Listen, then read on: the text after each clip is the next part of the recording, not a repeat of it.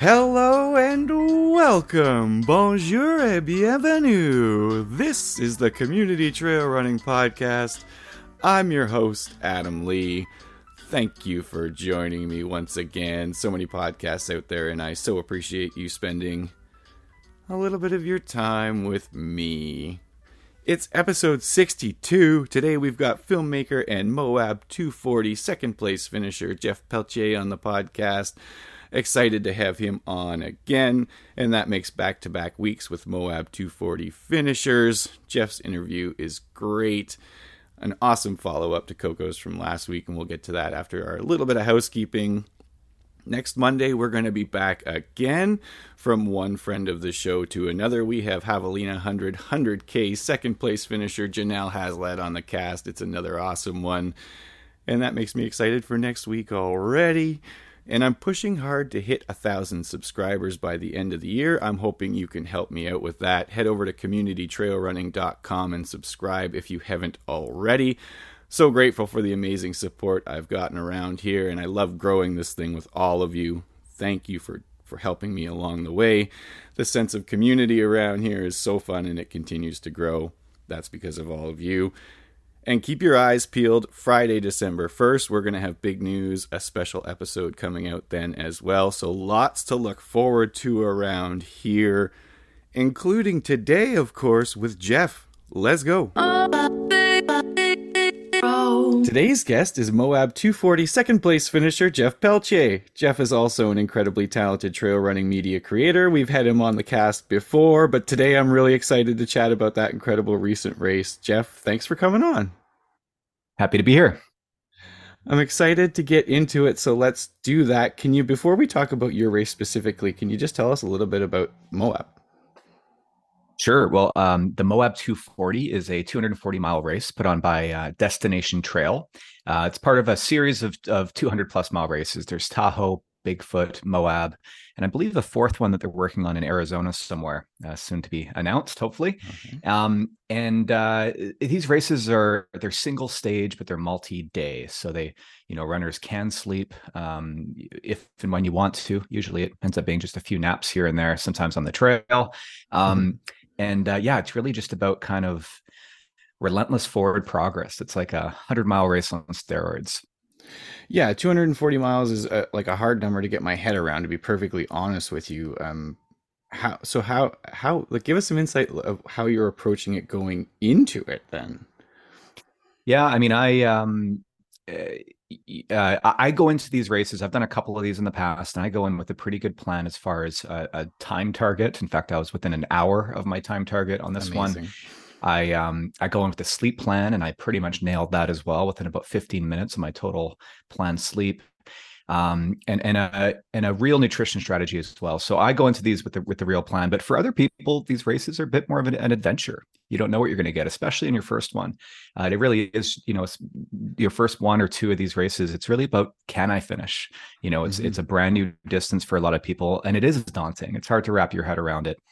This race had 115-hour cutoff time, and that's you're getting into the 4 or 5 day territory with some of these races. Some of the other ones, like Tour des Géants in the Italian Alps, which was my first 200 miler, that has a 150-hour cutoff time.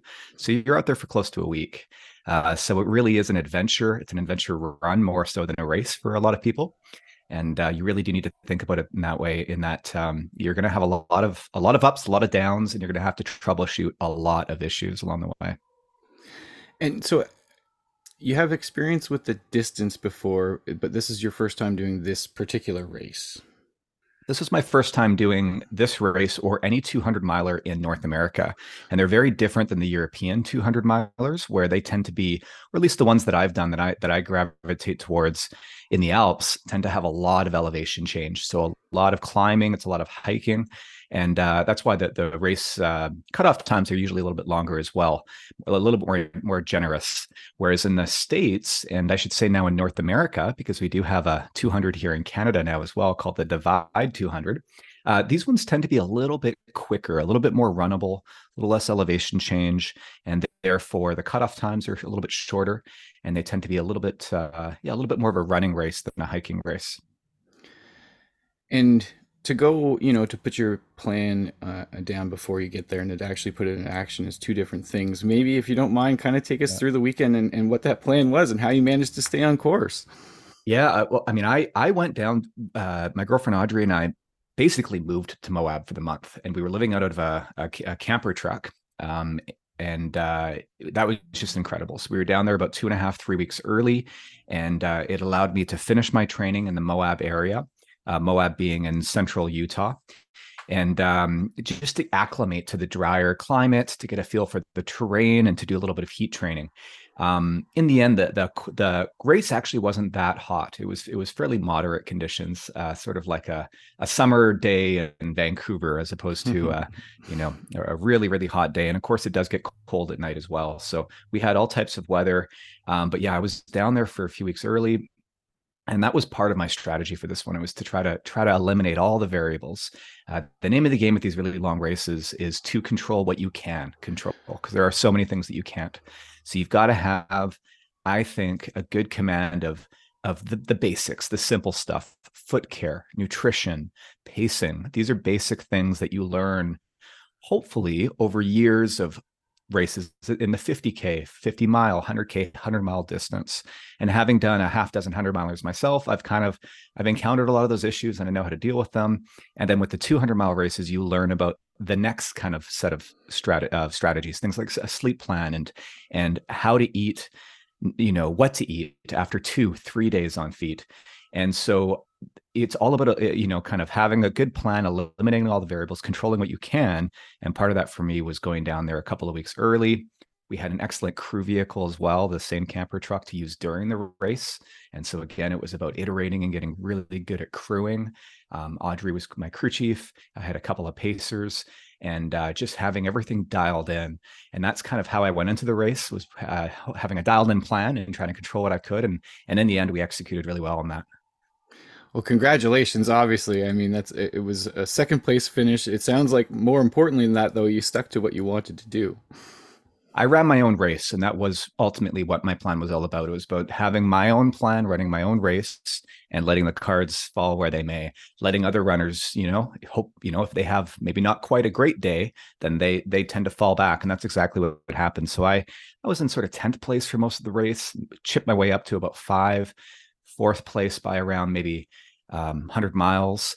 And then with about 70 miles to go, I all of a sudden passed fourth and second and third place, and made my way to second place. In fact, one of those two guys dropped around that point. And so all of a sudden I found myself in second place, and I was chasing Jesse Haynes, who ended up finishing in first. And I was chasing him for the last basically 70 miles. I narrowed that gap from 45 minutes to about 25 minutes at the second to last aid station with about 40 miles to go.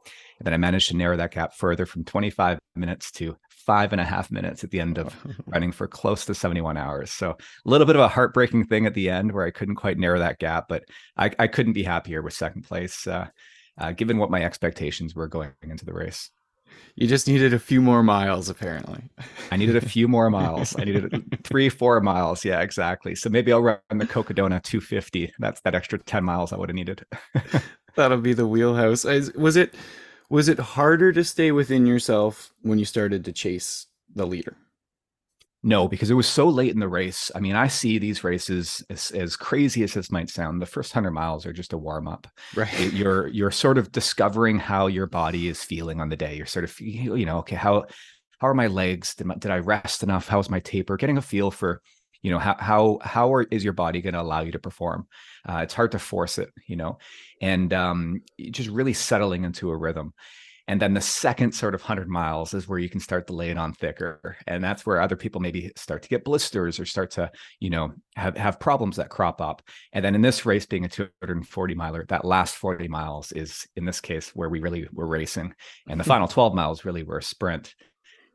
So it's, I think when I got to that sort of 200-mile mark, there was a 20-mile section there that was basically just dirt road. And then the final 20 miles, we were back on some fairly technical trail, but I had run that section before in my training. It was mostly downhill, quite technical, but I knew my lines. I knew exactly, I could visualize that entire final 20-mile stretch. So I knew when I got there that I'd be almost home free. And that's where I think I was able to make up some time. I was so confident with that final stretch. And again, I wasn't able to quite close the gap, but that final 20 miles was probably the most fun I've ever had in a race. I just had a Awesome. smile on my face because I knew that even if I didn't catch first, second place was an incredible finish for me. And I had a huge gap, 3 hours at that point on third place. Wow. So I was just enjoying it for whatever the result was going to be. And I want to take you back a little bit because you made the comment of your food changing day one, day two to day three, Mm-hmm. which I've not run that long, so I never even thought about that. Is there a progression that you take that feels natural for you, or do you feel it out a little bit during the run, or is it strict plan? This is what I'm doing here, here, and here. I try to eat solid food, real food early on where I can, but of course there's a mix of run nutrition of simple sugars, carbohydrates, things like I was using NAC products, a drink mix, their ultra energy drink mix, bars, waffles, that kind of thing. But I know that I tend to get kind of tired of that stuff after a couple of days. Sugar can be hard to not just digest, but even your mouth gets a little bit I don't know, kind of chewed up a little bit from all that sugar. And so I try not to overdo it with the sugar early on. I try to pace myself that way. And inversely, I also try to get in some real food early on. The aid stations at Moab are great. They have breakfast burritos, they have grilled cheese sandwiches, burgers. I had a couple of burgers later on in the race as well. And then, of course, I had the benefit of having a crew with a good vehicle with a fridge. So Audrey was feeding me sushi and pasta, and Nice. some other things that I knew I might crave. But part of this is having variety is good as well because you just don't know what you're going to crave, and more importantly, what you're not going to be able to stomach later in a race. And again, a difference with some of the European races is they often don't have the variety at the aid stations that we expect or that we've come to expect at some of the North American races. And so they might have, say, pasta, and that's it at every aid station. And after a couple of days of pasta, I love pasta, and even I got sick of pasta after a couple of days. So variety is important, but there's almost this strategy that I've adopted of pacing myself with certain foods to make sure I don't get sick of them. And run nutrition was one of those things, making sure I didn't overdo the sugar in the first half of the race to make sure I could use it in the second half when maybe it was a little bit difficult to be eating solid foods. And clearly, this comes from all the experience that you have previously going into that run. Was there any lessons during Moab that you're going to take forward? One of the lessons that I learned was around um, expectations and goal setting. So I had, like I said, my strategy going in was to run my own race. And I came so close on this one to a first place finish. And I realized, had I only laid it on a little bit sooner, and maybe more importantly, had I had a plan for what might happen if I found myself in second place gunning for that first place position, which I didn't have. And so I think when I was in that position, I was still enjoying myself and filming, of course. I always document my races, and maybe spending a little bit too much time at the aid stations as well, which I planned to do. I had this plan. I was doing foot baths, for example, taking care of my feet. I had not a single blister after 240 miles, Wow. and I think the reason for that was because I took meticulous care of my feet. I washed my feet every 50 miles, re-lubed, changed my socks. But having said that, I could have easily found 5, 10, even 15 minutes of time. And part of that might have been being a little bit more aggressive in the back half of the race when it came to the aid stations and things like that. Maybe even cutting back on my sleep time a little bit, adjusting to the way the race was playing out. And so for me, that was a lesson. I think I'm at the point now in my running career where I can start to lay it on the line a little bit more, take some chances. I don't need to finish every race, for example. I maybe can lay it on the line and risk a DNF, but with the potential upside of really, really doing my best and leaving it all out there. So I think if I was to do this one again, I would probably be a little bit more aggressive in my pacing strategy. But these are the things that we learn with each race. Yeah. Yeah, there's no doubt that you can do the distance, so now you can kind of change that focus a little bit and push it if you want. That's just it. I mean, my goal time was 72 hours. That was my A goal. My B goal was closer to 80, and I finished in under 71. So in 70 hours and 53. So I had an hour to spare. And I wonder, had I set a time goal of 70 hours, might I have run 69? I mean, who knows, right? So yeah. So again, I think for me, the lesson for me was that I can set more aggressive goals and take some chances. And are you planning to take that mindset into any runs coming up? I think I will. I think my passion for racing has been rejuvenated. I've been gravitating more towards adventure runs, and racing, especially when you can really compete, is of course rewarding in its own way. And I think I've also rejuvenated my passion for these 200 plus mile races. So I'm definitely considering one for 2024, if not maybe 2025 for sure. Something in the 200 to 250 mile distance. That's so awesome. We can't wait to follow along. If people don't know where they can follow you along, where can they do that? Well, definitely follow my YouTube channel because I've got a film that I am working on. It's going to hopefully be ready early in the new year from the race from Moab 240. I worked with my good friend Derek Lytle, who's an amazing cinematographer, and we captured some incredible footage. He's got drone footage of me running down the road and some really beautiful footage. So that film's going to be out in January. And of course, I've got a bunch of other adventures and races that I'll be publishing in the next few months as well. So look me up on YouTube, Jeff Pelletier, and follow me on Instagram as well.